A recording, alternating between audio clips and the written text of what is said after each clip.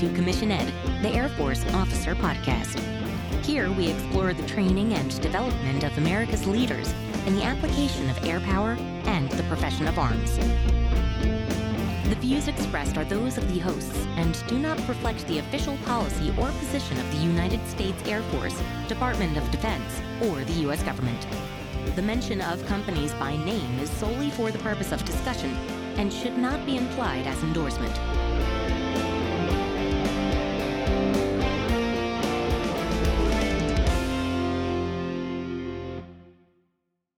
Welcome back to another episode of Commission Ed, the Air Force Officer Podcast. I'm Colin Slade. And I'm Reed Gann, and we're your hosts for Commission Ed. So, Colin, I'm just smiling. We are bringing a really interesting episode today. We found a unicorn. We did. Definition of Captain Jennifer Tilton. Fantastic interview. She seems like an awesome person. I could totally hang out with her, I'm sure. The 13 Mike Airfield Operations Officer. So, Colin, in my decade in the Air Force, I have met one of these people, and this person had been in their career field a few weeks. Long story short, they were medically disqualified from their 12 series. They were a nav on a C-130, had lost their flight certification due to some health things, and had just been designated to cross over into this career field. Hardly done anything. I don't even think they'd been to technical training yet. And that was it. That's the only person in this career field that I've ever met. And we, the Commission Ed podcast, we are going to bring you a fantastic interview where, Colin, you sat down and discussed with her this incredibly interesting career field. Yeah, it just blows my mind what this career field does on the daily basis, what it does for the Air Force, and that there are so few of them.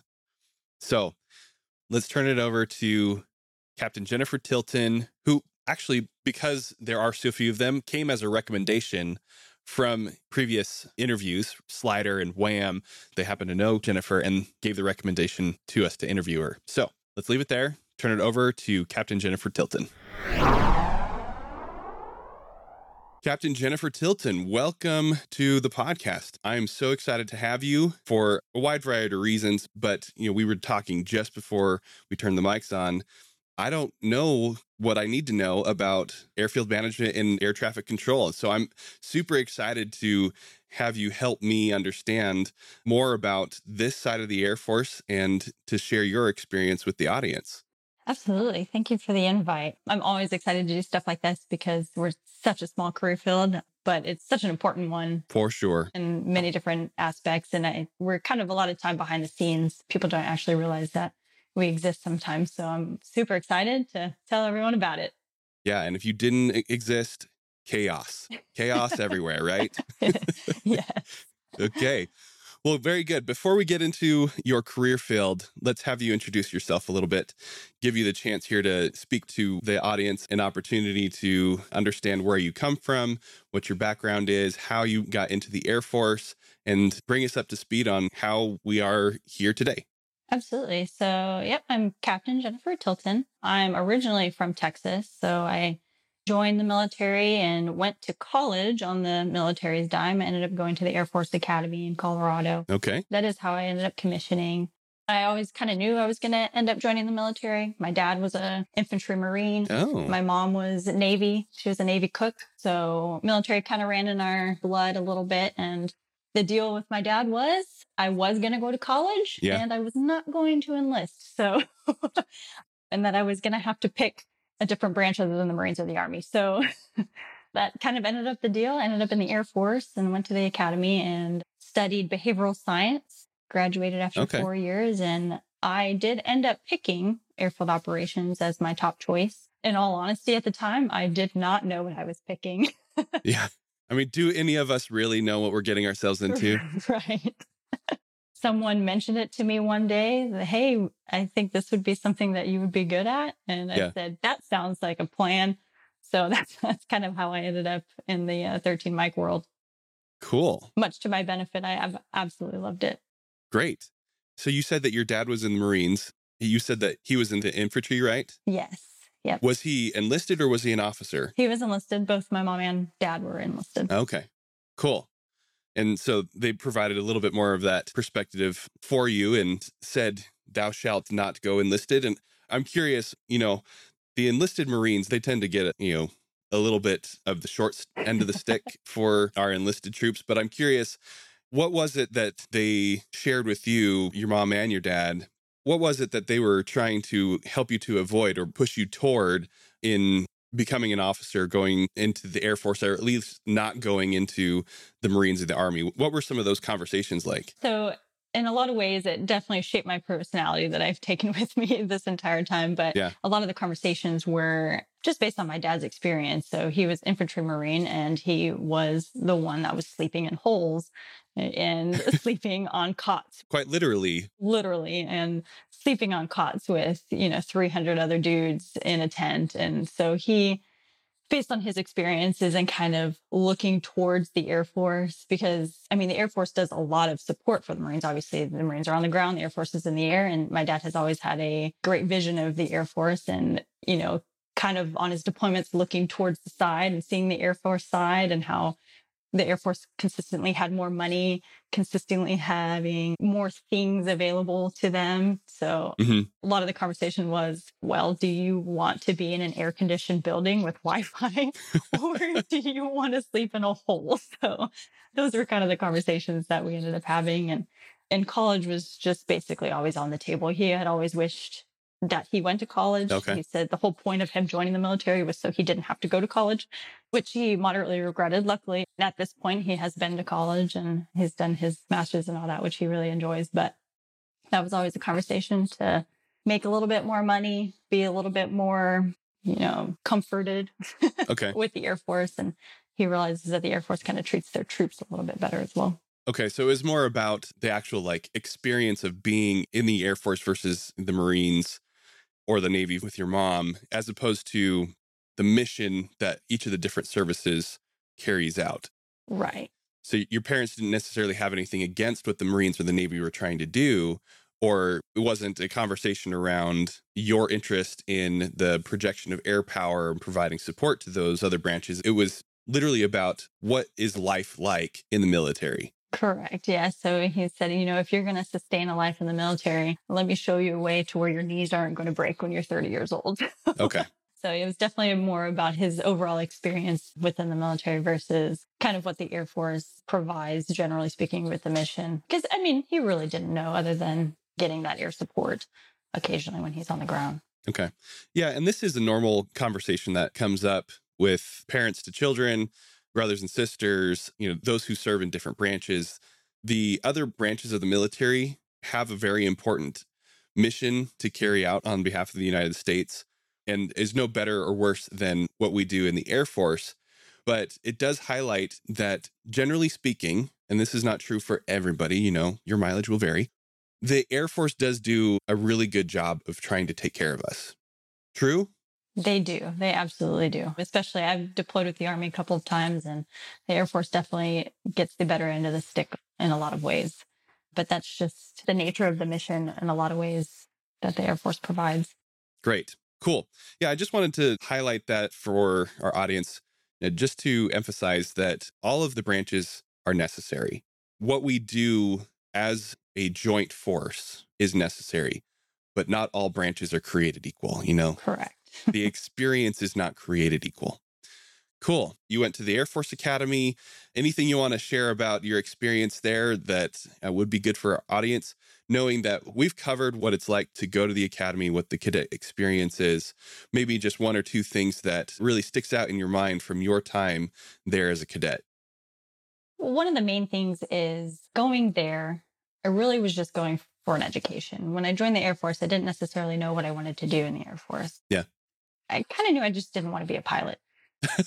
It was never, in all honesty, it was just never in my crosshairs. My dad was a Marine. I really liked looking at the helicopters sometimes, but it just was never something that was introduced to me growing up. So going there and kind of seeing that is a very large pipeline into pilot training. That's what they do there. That is what they do in a lot of ways. And it has changed since then. Obviously, UAVs started coming out while I was there. And so that turned into a bigger, realm for pilot training. So going there, I was kind of the oddball out in the sense that I didn't know what I really wanted to do. Yeah. I come from a family of enlisted Marines and So taking that, I think that helped me, generally speaking, to maintain that personality throughout my experience and keep pushing through and understanding that I was the oddball out and that was fine in a lot of ways.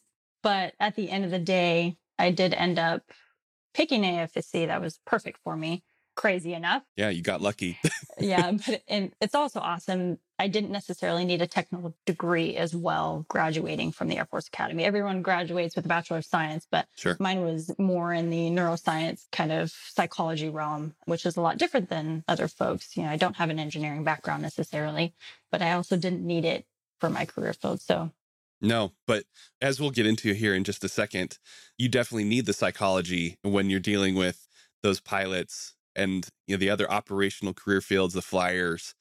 I'm sure there's quite a bit of opportunity for you to use some behavioral science. Absolutely. Working with them. Yeah. So throughout my time, basically, having grown up that way, I was constantly humbled, basically, through my experience there. I knew I was a little bit of the oddball, and I think everyone appreciated it most of the time. Excellent. Well, good. So you graduated, received your commission in what year? 2012. 2012. Awesome. So now 9 years spent in the Air Force on active duty, but you've recently transitioned from the active side into the reserve component, right? Absolutely. Turns out there is a position, several billets that are open for 13 mics at Langley, is where I ended up doing my reserve transfer. But I did it right in the smack in the middle of COVID. So I haven't been able to do much of the hands-on stuff quite yet, like I have wanted to. But so far, it's been great. For me at the time, felt like a good time to transition. And that's what I did. And it's honestly been awesome so far. So I get to stay in my career field, just do something a little bit different. Awesome. Cool. Yeah, we'll get into a little bit more about what that experience of transferring into the reserve has been like. But let's start having the conversation about the career field itself. And that will help us to lead into that conversation there about what you're doing for the reserve. So your career field is 13 mic, airfield operations. I did say that right, because I always get confused. Is it air traffic control? Is it airfield management? It is airfield operations. It is. And I know a lot of people get the terminology a little bit confused all the time. So it is airfield operations, 13 mic. Many people will say airfield management, which is just one small part of what airfield operations covers. Okay. Many people will call us, the air traffic control officers, which is, again, just another small part of kind of the day-to-day management that we do. But overall, generally, airfield operations just ensures safe takeoff and landing for aircraft. So anything basically with the word air in it, we typically have our hands on. Okay. Which can be difficult because in a lot of fashions, we may not be able to put our hands on everything that has the word air on it. Yeah. Or people might be confused about maybe some of the stuff that we actually do versus what they kind of expect us to do, generally speaking. But it's, the overall management of the runways, managing the people really that run them. So we both work as liaisons for people basically who need access to the airfield and anything air related. Yeah. And that has actually been my experience working with airfield operations. So in my time as a civil engineer, I was stationed at Joint Base Andrews, where Air Force One flies in and out of, plus a whole slew of other cats and dogs there at that airfield. I mean, it is such a busy place. I don't know if you've had a chance to be there. You're at Langley, and so pretty similar in that, that Northern Virginia, East Coast, center of American power kind of thing. You probably experienced that a little bit. Absolutely. But I was surprised to see how closely civil engineers and airfield operations have to work together, because you guys own the airfield, but we maintain it. We take care of it. Correct. Yes. There's a really strong, or hopefully there's a really strong partnership there between the airfield operations officer, the civil engineering officer, and the people that we work with to make sure that the airfield is in a status and a condition that's going to support the flying missions. Absolutely. And so generally speaking, airfield operations has airfield management. It has what used to be called ATCALs, air traffic control and landing systems. Mm-hmm. They now call them RAWs, radar, airfield, and weather systems. Yeah. But they're kind of the electrical and mechanical engineers that do a lot of the work on the communications that are on the airfield. So radios, They'll do nav aids, that kind of thing. So that's one career field that people tend to forget that are actually in airport operations. And then, of course, we have the air traffic control side. Yeah. That includes both the tower that everyone knows and loves, Yep. the big tall building, but we also have the radar controllers that are in the what we call the RAPCON, the radar approach control. Not every location has one, but most larger places do. So we do have a bunch of radar air traffic controllers as well. So it essentially covers 3 totally different AFSCs, which in a lot of ways confuses people because we do wear the air traffic control badge. Yeah. But in all honesty, I controlled traffic for maybe a year out of my life. And then since then, most of the job has been airfield management. Okay. Which fall under the command and control side of the house. So I think that's what confuses a lot of people. And like you said, partnerships are super big when it comes to airfield operations, because that's really what we're doing. We're managing what we can. And then we have the folks that actually, in a lot of ways, kind of do the work, particularly on the airfield. Obviously, the civil engineers are a big, big, big part of that. Yeah. For sure. Cool. Yeah. So definitely that was my experience. Sounds like yours as well, that partnership between airfield operations and the other parts of the Air Force that, again, are there to keep the flying mission going. And I just want to clarify one thing before we move on from that point. You say that you spent about a year doing air traffic control. So did you get like your FAA certification? You are a certified airfield air traffic controller. Is that part of it? I am. Okay. So, I mean, basic training for airfield operations. We go through 4 months of tech school out at Keesler Air Force Base. Okay. That covers the basics of air traffic control, basics of airfield management, basics of airfield operations management. And then we graduate and we're like, yay, I still don't know anything. So yeah, right. Then we actually go to our base and we do our upgrade training. Most 13 mics will go to a location that has 2 air traffic control facilities. So you learn both. It has both the RAPCON and the tower as your baseline. So there is a minimum mission qualification that you do have to go through. And however, I was one of the lucky ones that both had the capability of and the timing to be able to get full FAA control tower operator certifications. So that's not the norm? Not necessarily. Okay. And in all honesty, a lot of the training, which the career field is kind of trying to fix, it depends on where you go. Okay. And it depends on what's available and it depends on how much time, because throughout the Air Force, there's only about 250 of us. Oh, wow. So if you think about how many airfields exist, just CONUS and OCONUS, as well as, like I said, we do everything air related. So we have airspace as well positions. There are only 250 of us. So at any given point in time, even through training, you might be now the person in charge, even though you don't have your minimum qualifications. Wow. To be able to do that. That's crazy. 250 of you in the Air Force. And is that just on the active side or is that the whole total force? That is mostly total force. So 250 about on the active side, but in all honesty, there's only 3 of us that are on the reserve side. Oh, wow. You're one of the 3. Yeah, I'm one of the 3 that are on the reserve side. There's not a whole lot of billets open for us, but. Interesting. Yeah. So there's, generally speaking, not a whole lot of opportunities in the reserve for us. There's only 2 locations for us to go, which we can probably talk about a little later. But yeah, there's just not very many of us. And so we tend to be spread kind of thin, particularly deployments. Yeah, I was going to say, and definitely want to come back to that here in a second. So with the 250 of you spread throughout all of the Air Force, is that just at locations that have an actual flying mission? It's got a runway, it's got a tower, or is it possible for you to go to some other bases that are just an air base wing? It is possible for us to go to other places as well. And it's because another side of airfield operations is not just kind of the tactical hands-on airfield side. We have airspace, combat airspace is what we call it. So anywhere where there is built or not built airspace available, we have positions in those locations as well. Like, for instance, there is a position in Yuma, Arizona, that we're essentially an airspace liaison for the Marines. Oh. So again, anything with the word air in it, we probably have our hands on, just a little bit behind the scenes. Interesting. So does that mean that there are opportunities like on the regular basis for you to be part of the joint operations because you're providing that kind of liaison perspective and responsibility for the Air Force to the other services? Absolutely. And it's very clear, especially during deployments, that that is a big part of what we do. Like we've talked about partnerships with civil engineering.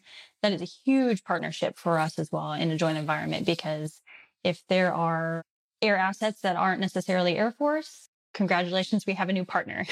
Awesome. It's probably their flight safety liaison, that kind of thing. So we work very, very closely with our joint partners, no matter where we're at, whether we're at a joint base or on deployments in particular, is really where I've seen it. Wow, that's fascinating to take such a small career field, 250 total across the total force. That just boggles my mind.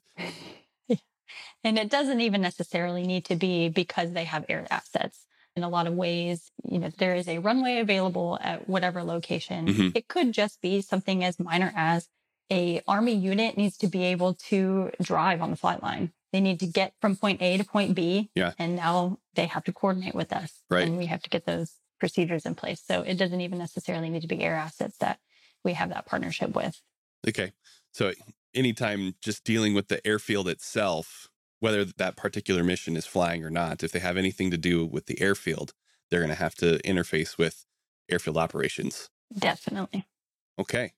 Very cool. Yeah. And this kind of gets back to something I wanted to highlight, revisit a little bit more, is this partnership. Like, who are the customers that airfield operations exist for? Obviously, the flying community, the people who are actually getting into the jet, taking off, landing, that sort of thing. But maybe bigger picture, you say anybody who has air in the name or anything that has air in the name, who are those people that you primarily exist for? Yeah, I mean, obviously, you just hit it. Our primary customer are the pilots. Okay. They're the air crew members that are coming in, flying in, taking off, that kind of thing. Some of the ones, particularly on deployments or maybe other locations that we partner pretty close with or that are our customers, could also be like Army fires. Okay. We have howitzers out there and we're trying to clear airspace so they can actually do their mission as well. Yeah, that's a really interesting thing. Yeah. And you see that kind of with maybe on the Navy side, if they're wanting to shoot Tomahawks, that kind of thing. We also partner on that side as well. So those are our customers. Could be either joint or it could just be Air Force. No telling. Yeah, that's an interesting thing, that it's not just flying operations. Again, it's anybody who's putting stuff into the air there too. Absolutely. They may be on the ground, but they need the airspace to be free of obstruction or aircraft or anything like that so that they can do their training. So yeah, again, this very small career field continues to show how big and important it is. Right. And it continues to grow even when you think outside of the military. So my last location, actually, the radar facility, the radar air traffic control facility, controlled 9 other satellite airports. So that included civilian airports, that includes civilian airspace. So one of our major partnerships, at least in the United States, is the FAA. Okay. Yeah. In other places like the United Kingdom, which I was, in England, it's the Civil Aviation Authority. So all of the normal civilian air traffic control side of that house, we work very closely with as well. We're definitely kind of the military liaison to those civilian airports. Yeah. So many of these partnerships continue to just come out of, it's not just the Air Force, it's not just joint, it's civilian, it's international. There's an opportunity for you as a 13 Mike airfield operations officer to interface with all of these different communities and gain that experience and provide value to each of these different organizations in order to accomplish not just the Air Force mission, but the joint mission. And not just that either. It literally goes to the highest levels of what we're trying to do as the United States. You are there in England, so there's a NATO aspect to it. Man, like I said, this just continues to grow and show how important the mission is of what you do. Absolutely. That's so fascinating. And I want to give you the chance here to speak more to what you're doing now in the reserve, because as we were talking before we turned the mics on, you are in the process now of getting to the other side of airfield operations, that you've done the airfield management, the air traffic control piece, but now you are preparing to start working in combat airspace. So I want to give you the chance to explain a little bit more about what that's like and help the audience understand that part of airfield operations. Yeah, so I am currently doing combat airspace in the reserves. That's what I got hired on to do. It does exist as billets and positions, active duty, just like any other airfield operations position. So there's kind of two sides of the house. There's the airfield side and the airspace side, and both are available active duty. But currently, which is kind of exciting and new, I get to do the combat airspace side. So a lot of folks don't necessarily understand joint airspace control, particularly in an deployed environment. Yeah. It could be peacetime FAA National Airspace System, but most of the time we're working because of the deployed locations. And we're attempting to essentially provide minimum risk and attempting to create a lot of procedural control for the airspace, because we call it airspace chaos. Yeah. If we're not around, essentially, because blue suitors think of blue airspace and our blue assets. Green suitors think of green airspace and their ground-based assets, or even their air assets. The Navy think of their brown suitors, their gray airspace, that kind of thing. Yeah. Marines.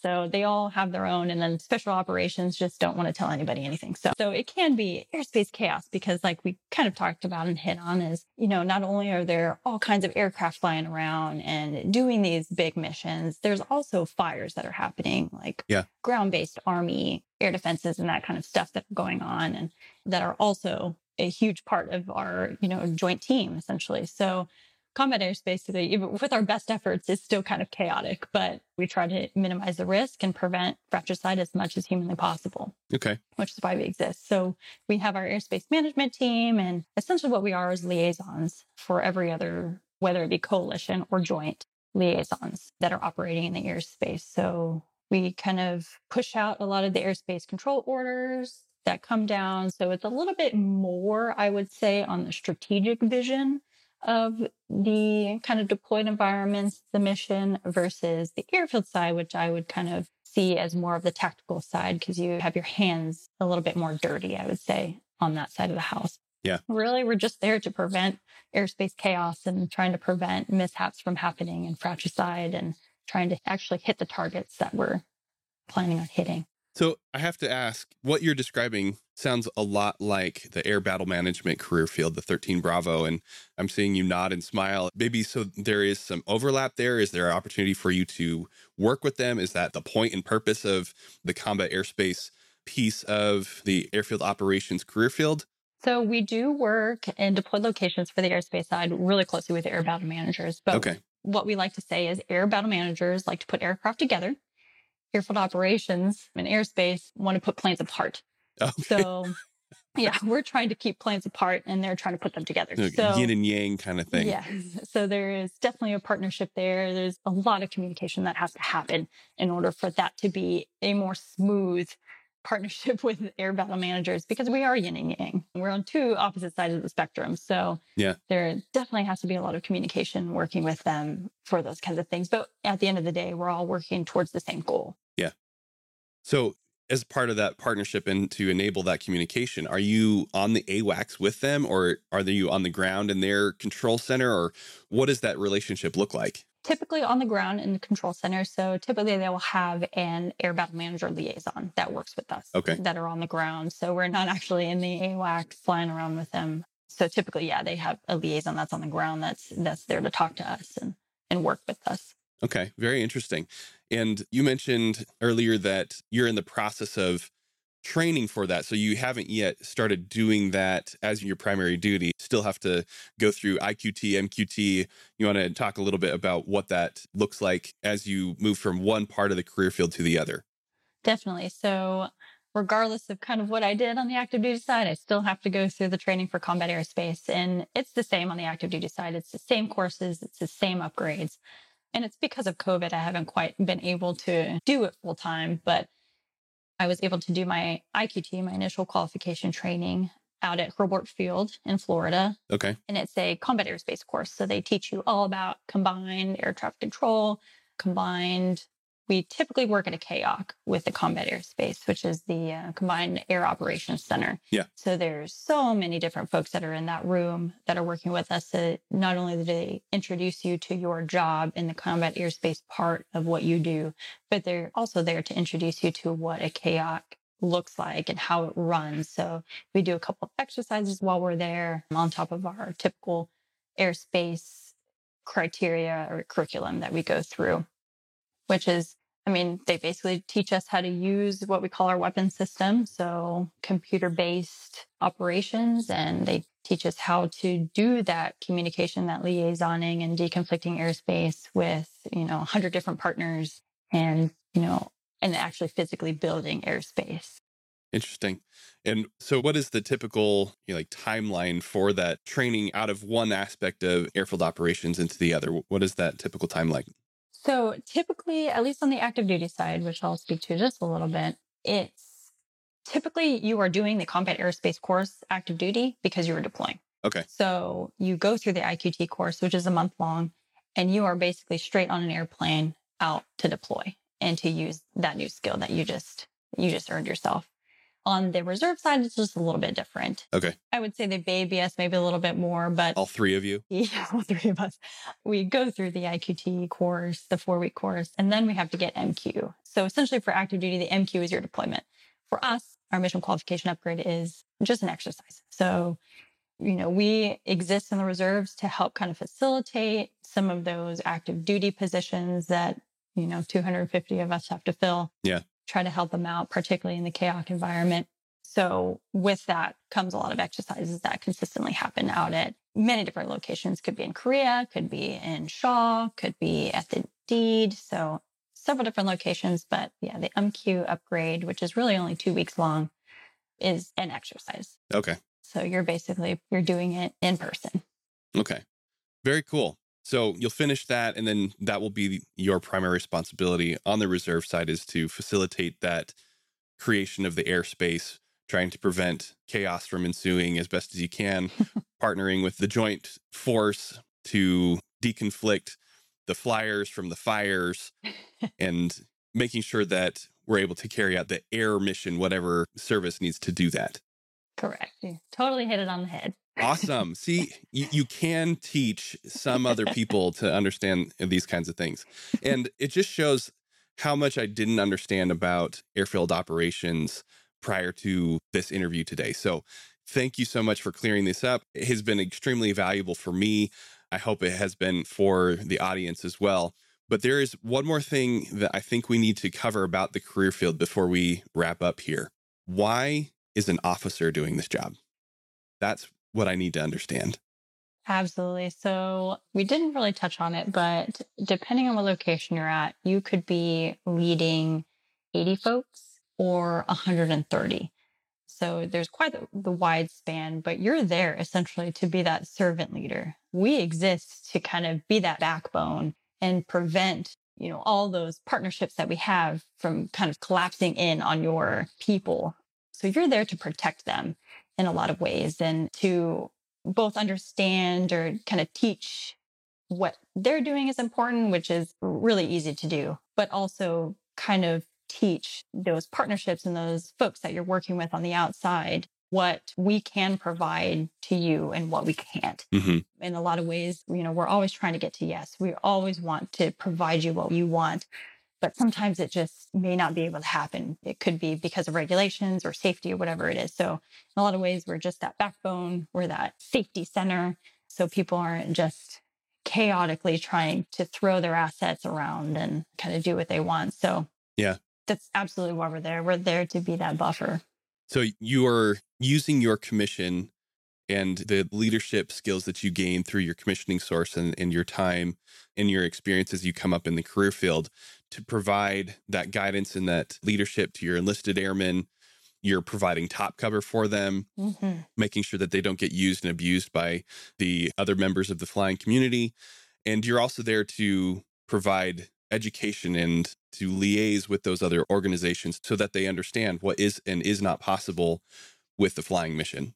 Absolutely. Yeah, we're trying to just be that buffer and, like you said, not be used and abused. So because we do touch everything with the word air in it, but we can't make miracles happen either. So, well, I would beg to differ. I think that for a community that is so small, every day that you accomplish the mission, it's nothing short of a miracle, because you don't have, just an unlimited number of bodies to throw at the problem. you're having to use the skills that you've gained, through your training, through your commissioning source, through mentorship within the community itself, in order to make sure that this all important thing that we do, the projection of air power, comes off successful. And I will say to the folks that are maybe considering their career field, a lot of what officership is too, in some ways, and at least in my career field, you do have to do the stuff that people don't like to do. You have to do the paperwork. Yeah. You have to do those documents, the documentation, the feedback, the stuff that's uncomfortable and that people don't necessarily like to do. But at the same time, you're learning how to be a leader. You're thinking creatively. You're able to work with a whole lot of different partners and manage budgets and accounts and do all kinds of crazy stuff that's essentially going to help you be a really great manager and leader on the outside. Because in all reality, you do start so young doing that. Yeah. And pretty immediate in a lot of ways. Yeah. Having to lead and lean on your enlisted. Yeah, absolutely. And I also want to just touch on real quick, because you are an officer, you go through the same typical officer development process. You're going to do your professional military education. You'll go to SOS, ACSC, Air War College. Those things are available to you. Organizationally, the airfield operations officer in that function is going to fall up as part of the operations support squadron. Is that correct? Correct. Yeah. So airfield operations does fall within the OSS typically. And then as you kind of hit on, we do have the normal PME options that are available to us, but there's also other things that I have heard. I haven't actually done any sort of greater research on it, but again, like the word air, there are some 13 mics that have the ability to, for instance, go to language school. Okay. And be an airspace liaison or be that kind of air liaison in a foreign country, whether it be Morocco or Paris, and work in embassies. Or, there are 13 mic lawyers. Oh, okay. Yep. They can send you to law school and now you are an airspace lawyer. Wow. So there are so many different opportunities that are available. Why is this career field so small? Because this is a good question. We are constantly on the critically manned list. Yeah, I can imagine. But so there are so many other opportunities to be able to do kind of this job in many different facets. So, which I think is absolutely awesome. You just have to kind of research those opportunities and kind of, do that research yourself and ask around. And so interesting, because you are so small, you're already spread thin, because you are so important, you're being farmed out to all of these other things so that you can bring that skill back into the career field. On top of that, you've got all of the normal developmental milestones that you have to hit. The PME, you're going to do flight command. I imagine there's opportunity for squadron command, and even beyond that, group command, maybe wing command even. I don't know. It sounds like it should be available to you. Maybe, correct me if I'm wrong. So I will say our career field is a little bit behind or a little bit kind of new. We used to about, I want to say maybe 10 years ago, 8 to 10 years ago, we used to be called CATCOs. So we were the air traffic control officers only. Obviously, we have expansively grown since then. So we have taken airfield management under our wing. We have taken now APCALs under our wing. And so we keep growing, which in turn, our career field is also kind of growing. So we may not be 250 deep all of the time, which you can kind of see within our career growth as well. After kind of the captain realm, which is what you're doing the airfield or the combat airspace, you're doing the tactical side of the house. Beyond that, at that point, you could either kind of be vectored towards maybe squadron command or towards staff officer doing airspace on that side and doing combat plans and that kind of stuff. But beyond that, there's not a whole lot for us, at least at this point. We actually, which was a celebration in our community, had our first general officer. Oh. About, I want to say 3 years ago now, actually. So we first general in our career made it. So, you're looking for rank. This isn't the place for it. Okay. You're there to be that servant leader and to be that buffer, but you're in a lot of ways kind of that tactical expert and that technician, and you're doing the mission. Okay. And not necessarily, being that wing command a little later. Okay. But the potential is there. You are an officer, and so the intrinsic potential for command is there. And because you're part of the operations community, who most typically are the ones who are going to reach those higher levels of command, the possibility exists. But because of the numbers, just because there aren't that many of you, that's not the norm. Absolutely. And, someone has to be first. So yeah, Why not now? Obviously, we had our first general officer. Yep. So why not have our first maybe wing commander and, so on and so forth. So there's always a first for everything. So yeah, for sure. It's absolutely on the table for that kind of growth. Okay. Well, again, Jennifer, this has been fascinating, so helpful. There are so many things that I had no idea I didn't know about airfield operations. And I am one of those partners with the community that interfaces with you on the regular basis. So I thought I knew something. I clearly did not. Thank you for clearing that all up for me. And obviously, there was so much that we didn't even touch on that would still be really valuable to our audience. And so I want to give you the opportunity to let them know, how should people get in touch with you if they have more questions, if they're interested in becoming a 13 Mike Airfield Operations Officer, if they are part of one of those partners, if they're in one of those partner communities and they want to understand how better to work with airfield operations, how do you want people to get in touch with you? So I'm a millennial and I am great at text messaging and answering the phone, which is typically how I will kind of give that feedback to folks that are looking at 13 Mike as a career field. So I would email Colin, and you can absolutely get in touch with me anytime. I'm absolutely ecstatic to talk about the career field just because we're so unknown. And it's been such a blessing for me to actually do this as a job and get all of these skills. And it's been absolutely fantastic. So that would be great. Anybody that wants to get in touch with you, just email airforceofficerpodcast@gmail.com and we'll make sure that they get put in touch with you. Definitely. Great.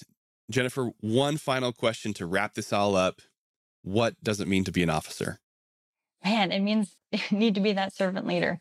You have to be someone that your team trusts, and you have to have that open door policy. If you don't, people aren't going to necessarily trust you, which in turn, they're not going to want to follow you. So that's kind of my leadership philosophy throughout, to be that open door and that open ear and garner that trust for folks. And I think that is honestly the most important thing that you can provide people. Awesome. Yeah, it makes me think about Colin Powell saying that if ever there's a time where your people stop bringing you their problems, you have lost the ability to lead them. Definitely. Yeah, trust plays a huge factor. For sure. And being available, like I said, open door.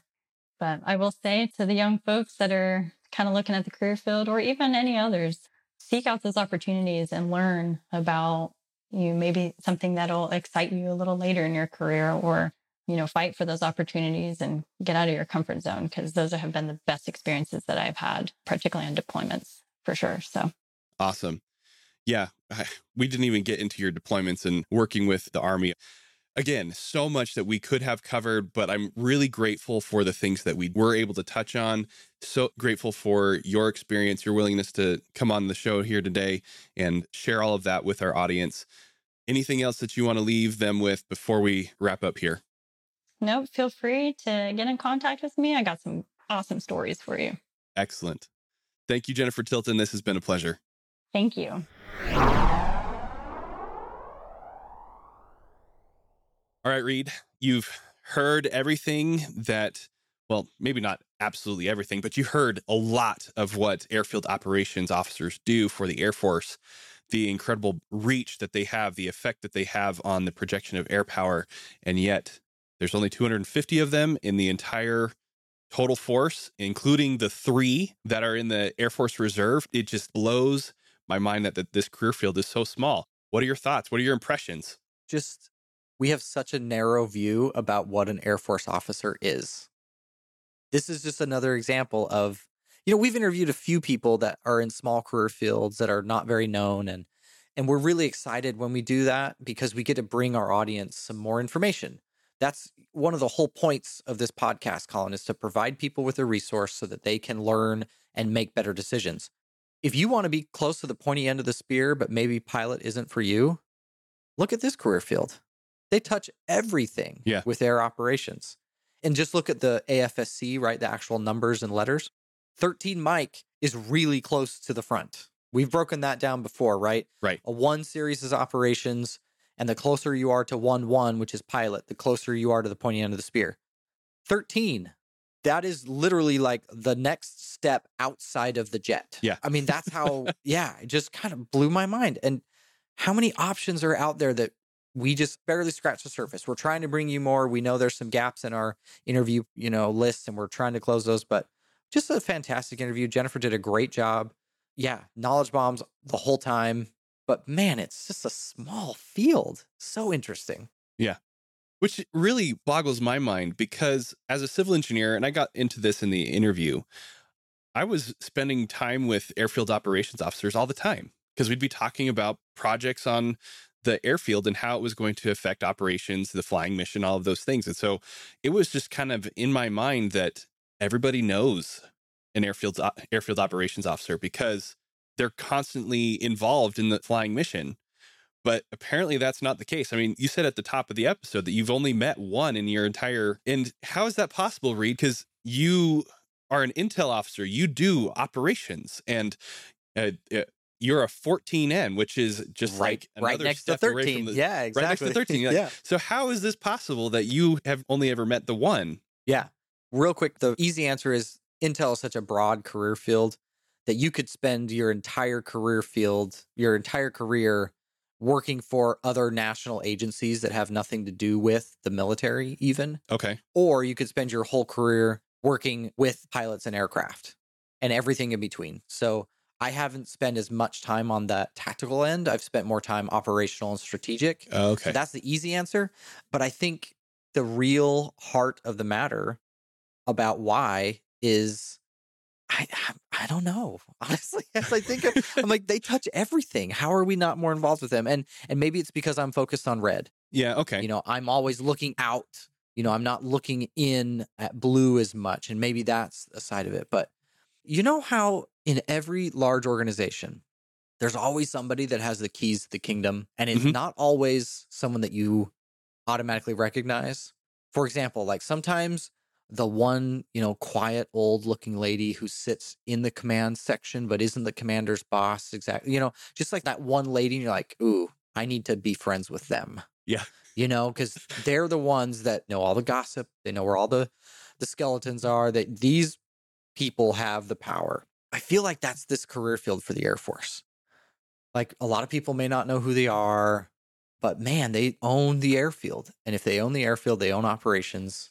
Well, not just the airfield, the airspace too. Yeah, there's a lot more to it. Because the mission has expanded. It used to be just the air traffic control piece of it, right? Yeah. But it's recently expanded, and here they are interfacing with the air battle manager and in the joint space, all of the flyers for the Navy, the Army, the Marines, as well as the ground fires mission. We talked about it in the interview. Anybody that wants to put something up in the sky, they're going to have their fingers on it, right? Which, since we're the Air Force, is kind of a thing. Just I'm throwing that out there. Yeah. Yeah. It's just, but they are that quiet little lady who sits in the corner who's really running things that no one knows about. Like that's kind of my analogy. That's what, as I was going through the, listening to Jennifer and she did a great job.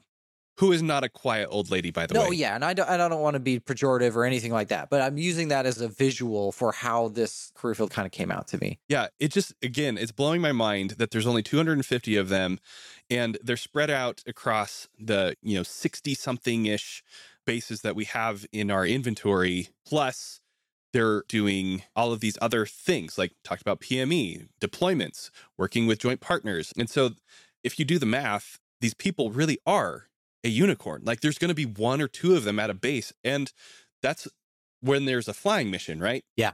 And so it's really not a surprise that if you do the math that way, that you haven't run into them where, obviously just by virtue of what I do as a civil engineer, or what I have done in the past, I was talking to them all the time. Yeah. So everybody has a different perspective, and it's good to share this information so that we all get a much better idea of what each kind of officer is doing out there in the Air Force. Yeah. If you want to be a technician and you want to stay doing the job instead of flying a desk and you want to be in operations, maybe this is a career field you ought to think about. Yeah. I thought that was super interesting. Very short pyramid, right? You might make 06, but they don't even care. It's do the JOB. I thought that was very, very interesting. Yeah. She plain and simple said that if you want rank, this probably isn't the career field for you, but just like we've been saying, if you want to touch air power, if you want to have your fingers on everything, here you go. This is the way to do it. And because they do touch everything, how is it that there are so few of them that are making 06? And that she said that they just barely got their first general officer. Yeah. I don't know what's going on here. I don't want to say that the Air Force has it wrong or that they have it right, but it just doesn't make sense to me that a career field that seems so critical to what we do is promoting so poorly. Is poorly the right word? I don't know, because I wonder if it's one of those things that they're a victim of technology. I wonder if GPS, for example, has changed the number of people that have to be in the towers, or the ability of long-range communications, or, I don't know. I would need to do a lot more historical reading. I'm not a flyer. I don't have, a deep understanding of how, history. And here's a quick example. Back in the day when we used to have spacecraft with people flying in them, the Apollo missions and things of that nature, we had to have these stations all over the planet with people sitting in them in order to communicate with those spacecraft as they circled the globe.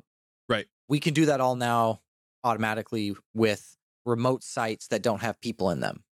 Mm-hmm. That's just an example of what I was wondering. Maybe they're small because technology has forced them to be small. We can do things remotely now. I don't know. I don't have enough understanding of it, but that's kind of the first thought I had was.